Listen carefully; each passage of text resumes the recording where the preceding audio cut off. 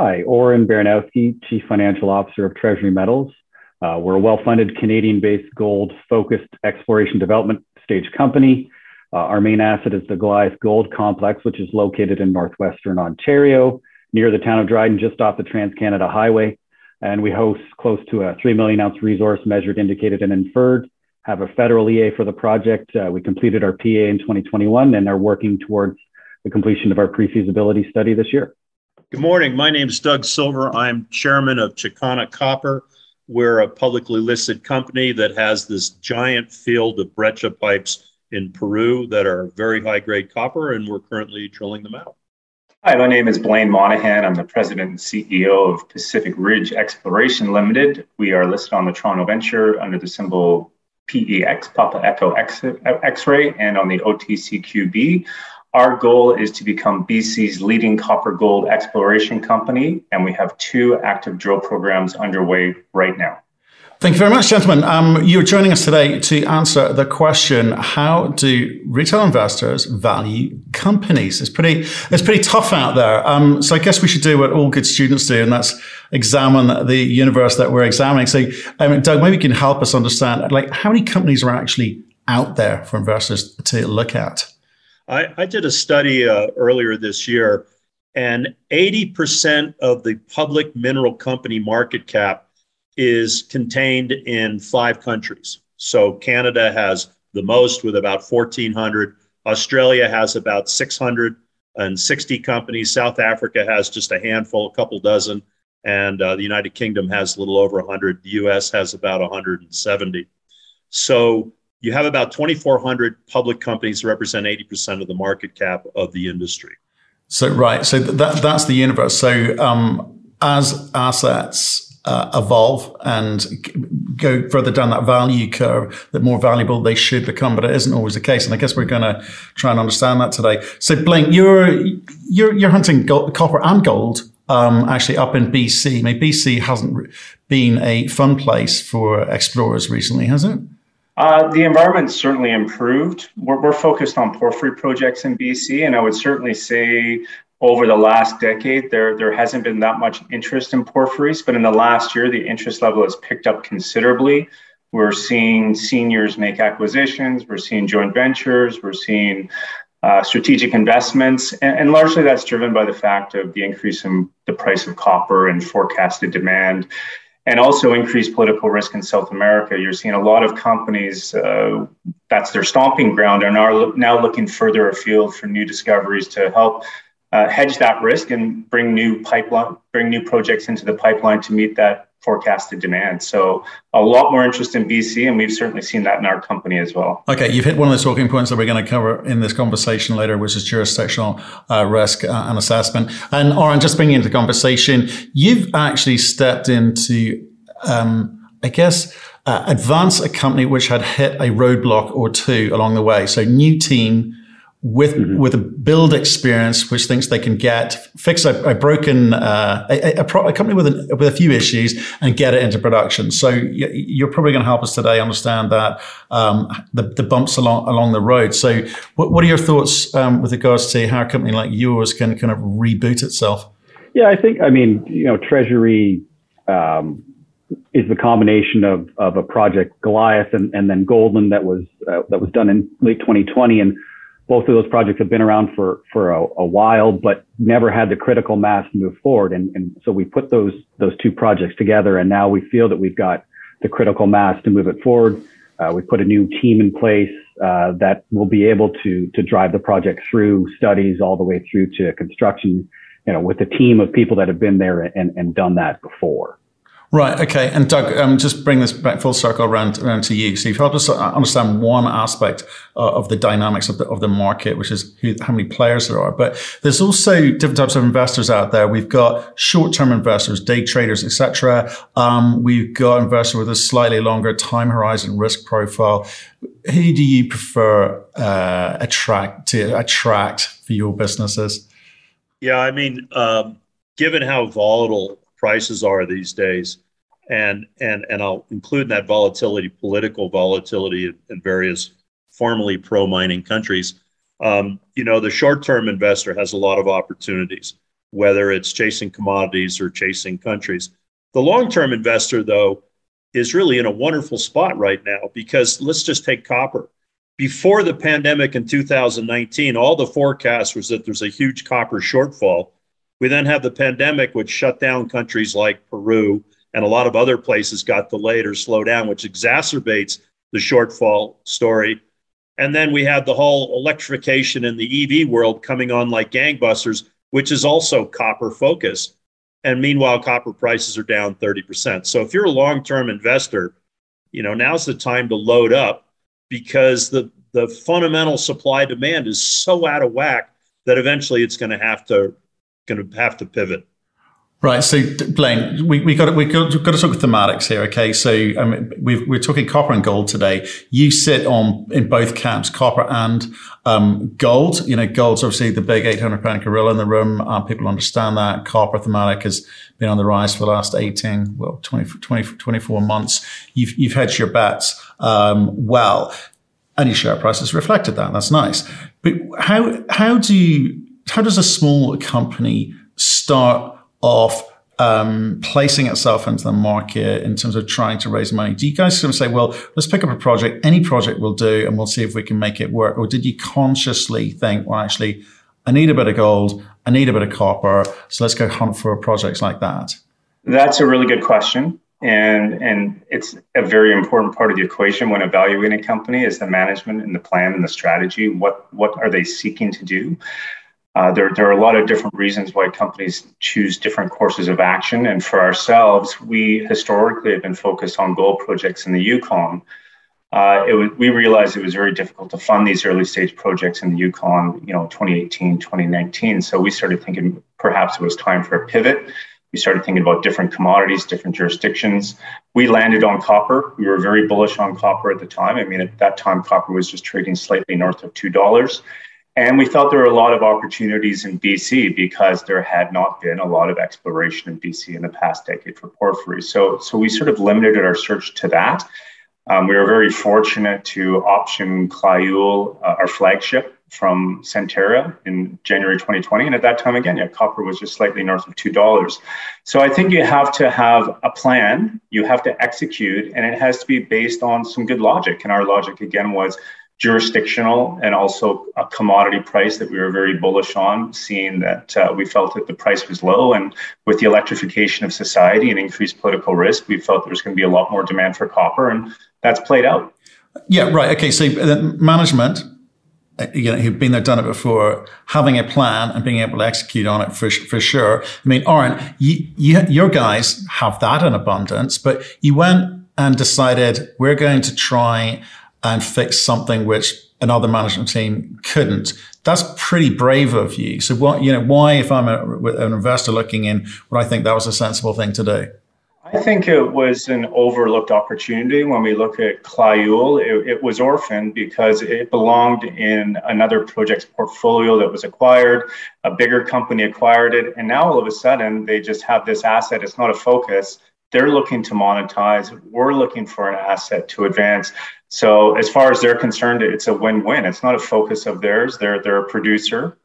We want to spend our money and advance it, and they would retain an interest. So it makes a lot of sense for both parties in that instance. And again, it was a wonderful opportunity. The timing was great, and we have created value, not only for ourselves and our shareholders, but also for Centerra. Oren, I could ask the same question of you.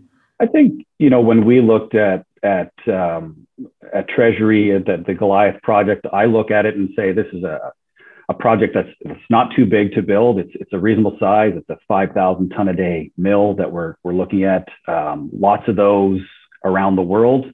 And the location, I mean, my previous experience, Jeremy's previous experience is building mines in a much more remote location. I mean, I had the benefit of having a permanent road, whereas Jeremy had a winter road access. And when you start looking at when you want to advance a project through all the way to, through construction all the way into production, logistics becomes is a huge factor for some of these northern projects where, you're 9 hours off the Trans-Canada Highway for us, the rail hub for all the projects that are being built in Northern Ontario, all that, goes right along our property boundary. We've got power lines that run across our property. So those were kind of the factors that drew me to the project, that said, I can, with my experience, I think we can finance this, we can build it, we can bring it in production and use that as a base for growth down the road. Right, but do you need this? Do you need to get this into production to kind of create value? It seems that lots of companies have got huge valuations, and I would argue that they're probably going to struggle to get into economic production. You don't. I mean, there's different paths that you can go on. There is the group that wants to just explore and build and try to pretty it up for sale. But if you're interested in being the ultimate operator of the project, you want to know what it is that you're going to be operating. So you have a different mindset in how you go about advancing the project forward. And I'm not saying one is right or one is wrong, but I think the path that we are going on is a path that we think will create value for Treasury Metal shareholders, in that it's a project that has been around for 10 plus years and hasn't really gone anywhere. And I think we need to show, and what we've done over the past 18 months to 24 months is we've set expectations, we've met those expectations, we've grown the project, and we're moving the ball forward.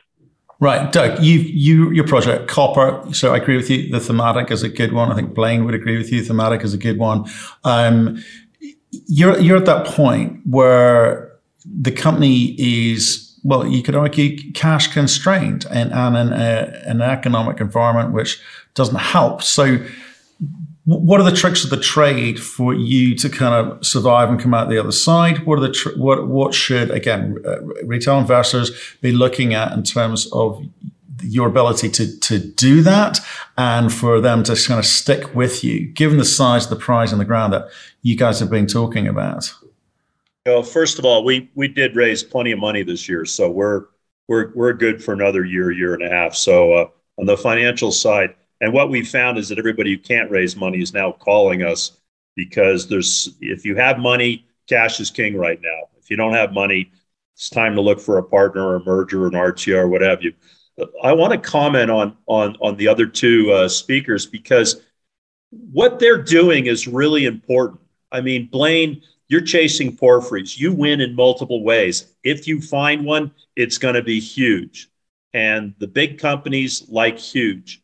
In addition, I mean, even this week, Mark Bristow from Barrick gave a whole interview about copper. So you don't only have copper companies wanting to buy copper projects, you have gold companies wanting to buy copper. So you get two bites at the apple, and both of them by huge companies. And Oren, you're in the same position because you have multiple millions of ounces, and these big gold companies need multiple millions of ounces.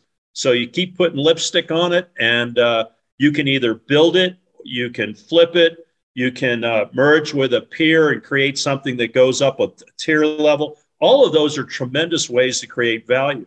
In Chakana's case, we're all about grade.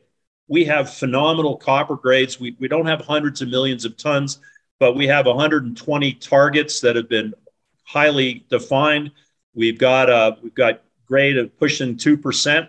And if cash isn't king, then grade is king. So we win on that size. You guys win on tonnage and contained metal side.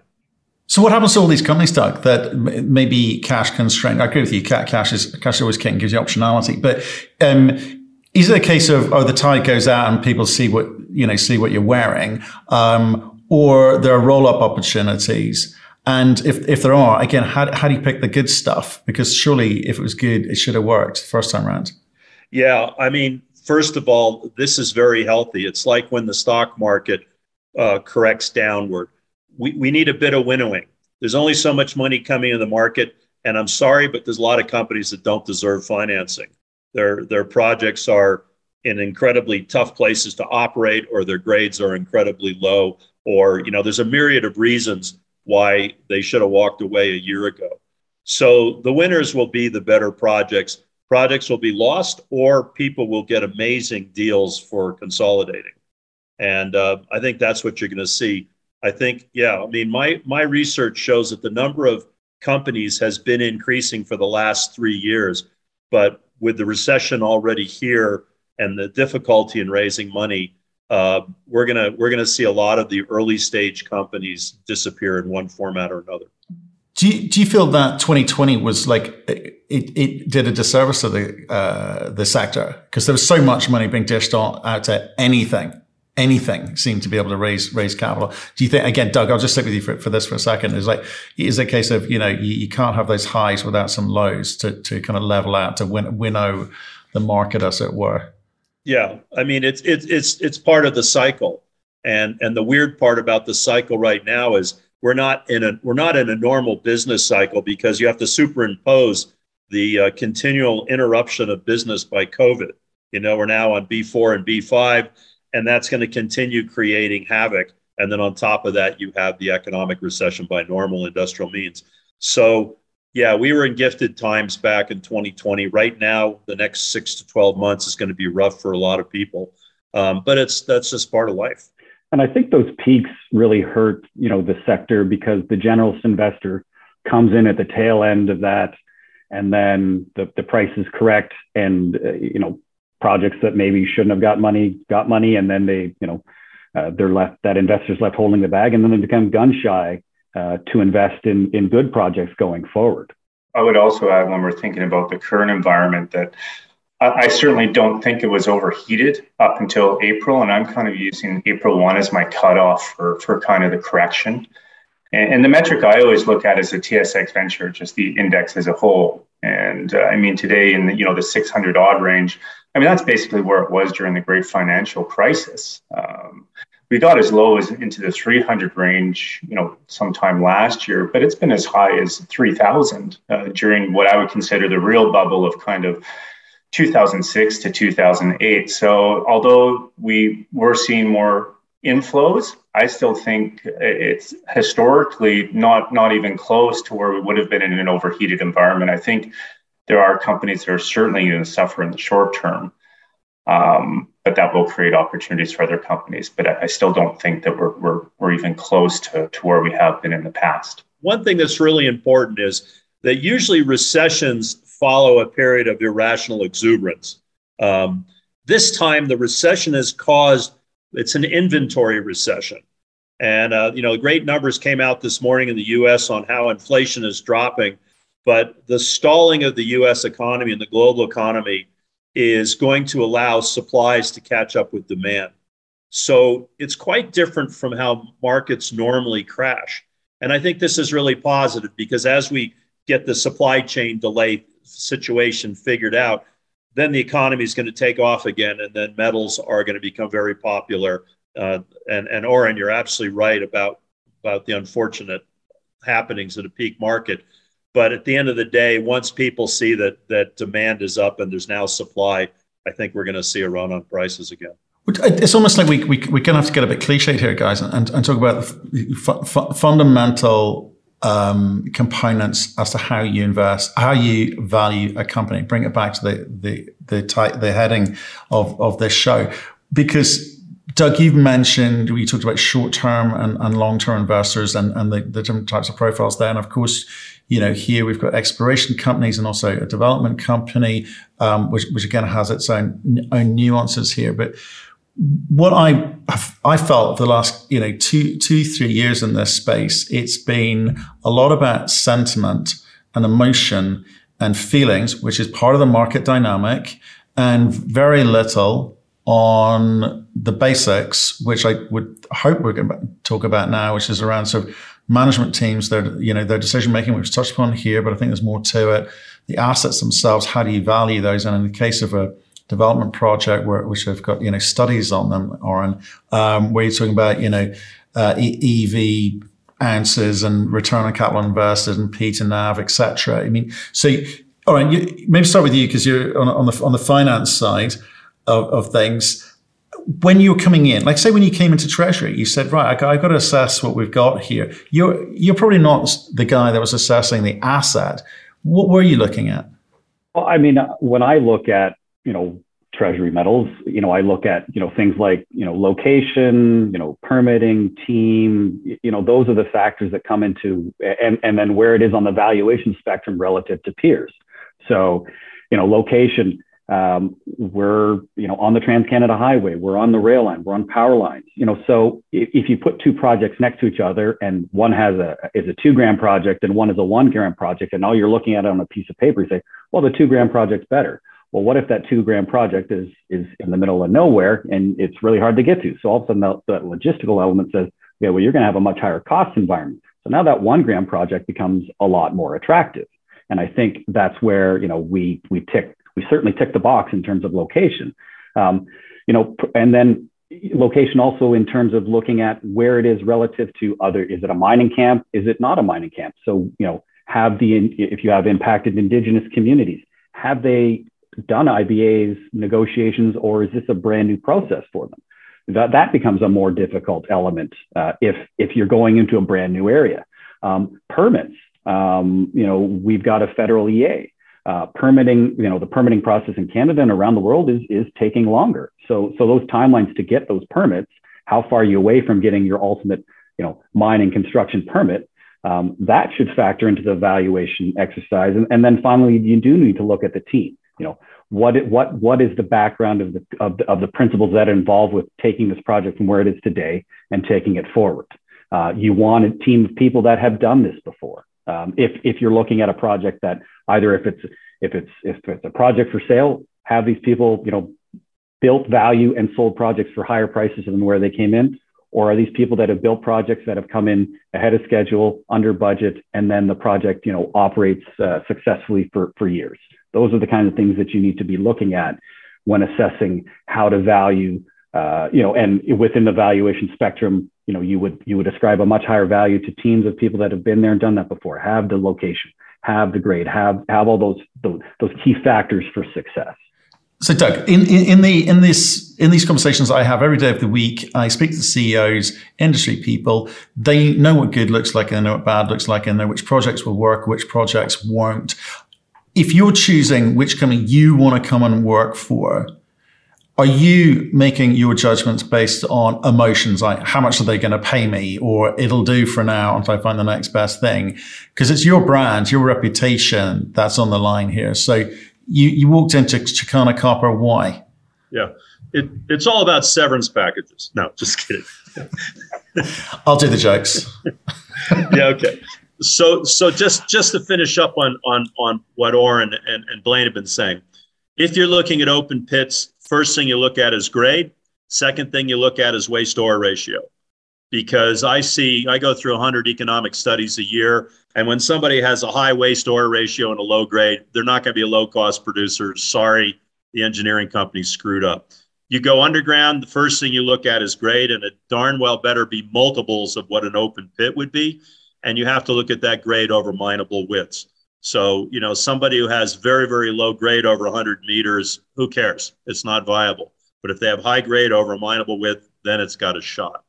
I joined Chicana for a couple of reasons. One is having stepped out of private equity after 10 years, I wanted to go back to my geologic roots and work on some really interesting geology. And I've been in breccia pipes about 3 or 4 times now in my career, or kimberlites. And I love them. They're great geology. The grades on this thing are killer. Grade is king, particularly when metal prices come down. We've got phenomenal grade. I think we can find a lot more. That was a big incentive for me. It had nothing to do with pay for me because I'm quasi-retired. It was about the opportunity to create massive value, because I did that with International Royalty. I'd like to do it again. And so if somebody at my age has different things than if I was 40-year-old looking for a job. If I was a 40-year-old looking for a job, I would actually spend the time, because everything's available on the internet, and figure out how this company ranks relative to its peers on things like grade and project status and, all those things. A lot of people take jobs because they have to, but you don't want to join a company that fails, because then that's going to follow you around the rest of your career. So you really do need to do some work. And the good management teams are fairly well known by the investing public. And in my case, because of my age, I can make 3 phone calls and find out anything I need about anybody off the record or on the record.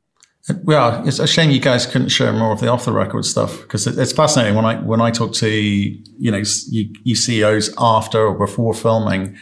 I learn more then than during the show because you've got to be a bit muted. I guess the public market has its ups and it has its downs as well. Blaine, I mean, what about you? I mean, what do you think's relevant and important as investors looking into companies, especially with companies like you? Because there are lots of companies like you guys of a certain size, and as we heard from Doug right at the outset, the chances of success are not great. So what's the difference between companies that will succeed and those that won't? Sorry, I just got a text from somebody saying that Doug Silver was asking about me. So he wants to find out who Blaine Moynihan is. Literally, he's three phone calls away from any of us. Full disclosure, I did my thesis on political risk in mineral exploration and mining, and I've always found that very intriguing. Honestly, mineral exploration and mining is difficult enough without political risk.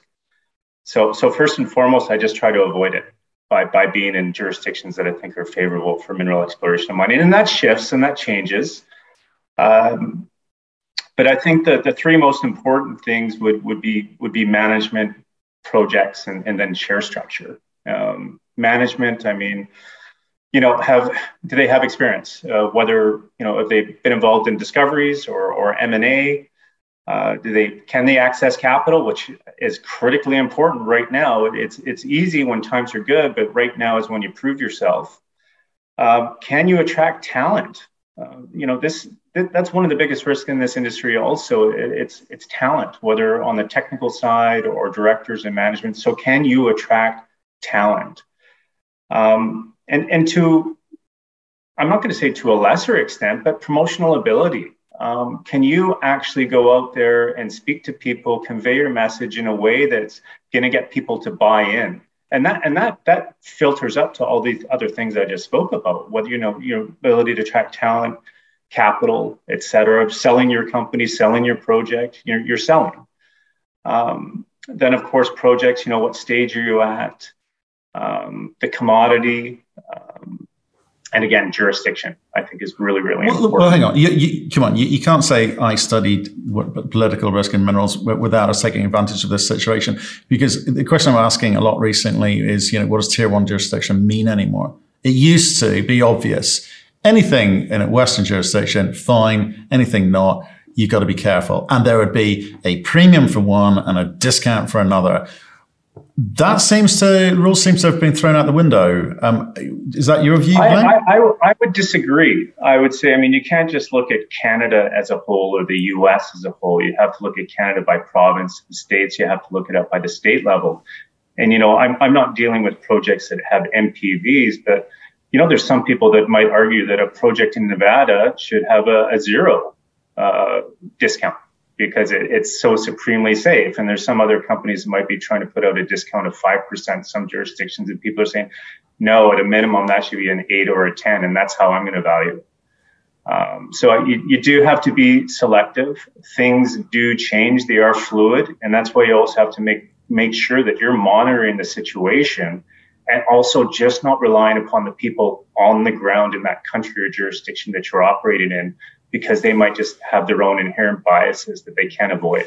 Right. But we've had companies come on here who have left Nevada because it has got harder. It's got more expensive, not just drill costs, running costs, but the paperwork. They said, no, we're going back to Canada. So I'd say that Nevada's just gotten harder because it's been so successful. It's not easy to make discoveries in Nevada because it's been well explored for well over 100 years. Jurisdiction, infrastructure in Nevada is fantastic. It's a cheap jurisdiction for exploration because of the infrastructure, but your land holding costs is what will get you. Payments to the BLM or forestry, if you've got a very big land package, you're paying in US dollars. And you need to have success or you're going to keep reducing your properties or have to drop them. And you also don't get the advantage, if you're in Canada, of flow through dollars. That's less dilutive financing that's very advantageous to Canadian companies. Even Nevada's having issues. Look at Thacker Pass. There's a lot of opposition to that. And I think what we're seeing, an interesting time for this call, because, look at Chile. In the last 10 years, I think Chile's had one mining application they didn't approve for construction. This year alone, there's 6. So in Nevada, we're finally seeing NGOs pushing up against the lithium projects. And I think that we're going through a transition right now where the political risk in North America, the political risk is the indigenous people. Do you get your IBA? Where in Latin America, it's more, environmental ministers and people like that. But you need to be on top of it and not assume that, everything in the US is like Nevada or everything in South America is like the old Chile. It's gotten very project specific or provincially specific, and you've got to do serious homework because they can stop you dead in your tracks no matter how much economic development you're doing for the country or the state. I think bottom line is just political risk is increasing in every jurisdiction. Permitting gets more and more difficult. The timelines keep pushing out and it keeps getting more and more expensive, which ultimately I guess should be good for all of us as far as increased metal prices, because we're not going to be able to meet demand if we keep going down this road. Feeds the whole argument about why metal prices are getting ready to pivot. And what jurisdiction is in vogue? These things are cyclical. 10 years ago, no one wanted to invest in Nevada, and now it's a hotspot. 10 years ago, no one wanted to invest in BC, and now there's all kinds of activity going on there. There's 3 or 4 different projects being built right now in northwestern Ontario. So people talk about it being a difficult permitting environment. Well, I would argue that it's, there are mines that are in construction that are being built right now. So I would say it's a great time to be in Ontario because there are projects that are advancing and moving forward. Yeah, I'd agree with you. We've had companies on here suffering because perception of doing business in California. And, we've got the CEOs will come on and go, well, it depends which county in California you're in. So that's really very precise. They're getting very granular. Right. So it's US, state, county. That's very, very granular. And we're going through the same process. We're buying a copper mine at the moment. And, we had to do a lot more work on the jurisdiction than we would have in the past, because obviously what's going on there with the new government and, their attitude to new mining projects. So it's what I'm saying is it's a difficult environment for you guys to work out. Well, the thematic is easy. That's the easy bit. Jurisdiction, it's getting a little bit more complicated, but you still know where you're at. And then I appreciate the management team, their plans, and the evaluating the asset is easy. But there's a kind of also market dynamic in moments like this. Again, you be forgiven for doubting yourselves somewhat. But it's a cycle. We'll come out the other side, won't we, guys? Well, you have to take a long-term view. You have to take a long-term view on this, right? You can't just look at, okay, well, in the short term, it's difficult. So we got to down tools. You've got to take a long-term view. Is this a project that should go ahead? Is it going to generate strong cash flows for a long period of time? Yes. Then you drive forward with it. And you take on the short-term impacts that come along. We're fortunate to be in a well-financed situation because we raised money earlier this year. I'm thankful that we did. I wouldn't want to be raising money today, but that doesn't mean the project is any less valuable today than it was 6 months ago, because these things can come and go, and you need to be in a position. You need to keep the momentum going to keep the project moving forward, because it's really hard when you stop to restart. So you have to keep driving forward. I'd like to add to what Oren said, and it's a really important consideration sort of at my end on the exploration side, and it was a point I was talking about earlier as far as structure, and this is related to financing and the ability to move forward. Obviously, the better the share structure of a company, the more leverage or torque an investor can have if it has success. But does that mean that a company should avoid a financing in down markets and not advance their projects? I would disagree with that. And this is to Oren's point that you always need to be moving forward. And some of the best CEOs, I think, would take a similar view that you take the money that's required to advance your project. And sometimes that works for you, sometimes it works against you. But if you're not moving forward, you're dead in the water, and you're gonna pay for it. You're not creating value. Yeah. If you hold out for that last 5 cents, that money might not be there. and you'll take a lot of flack for you. You're always going to take flack for raising money. You never raise the money at the right price. It's never high enough. But you're going to take a lot more heat if you don't raise money and then you can't, right? So it's always, sometimes you do have to make that tough decision to say, well, this might be a down round, but longer term, we think the value is there for the shareholders. So that's why we made that decision. Oren brought up another good point, which I think is probably lost on a lot of investors. We all know that management of the companies is a key factor as to whether you want to support them. Everybody always wants to, back a winning horse. But nowadays, with the strong delays in permitting for all sorts of different reasons, I think, Oren, you're absolutely right. People need to do more due diligence on the quality of the permitting people or the indigenous people you're signing an IBA with. People need to do more research on them and not assume that you could just sit down and cut a deal, because it just doesn't work that way anymore. So management on both sides of that equation, I think, carry almost an equal weight. Because if you have a permitting agency that's never permitted this mine before, doesn't matter how good you are as a manager, you're going to be swimming upstream the whole way. And so I think this is a big area, and particularly in Chile right now with this new environmental minister, apparently doesn't understand his economy, but knows how to be a strong environmentalist. Your commodity matters as well too, because there are certain groups that will be in favor of certain types of mines, but not in favor of certain types of other types of mines. So you can't just take that blanket statement that no projects go ahead or all projects go ahead. It's more nuanced than that. I'd like to say something to Doug's point as far as the quality of the team moving forward with negotiations, whether it's with First Nations or government officials. I spend a huge amount of my time liaising and communicating with the various nations that our projects are located in BC.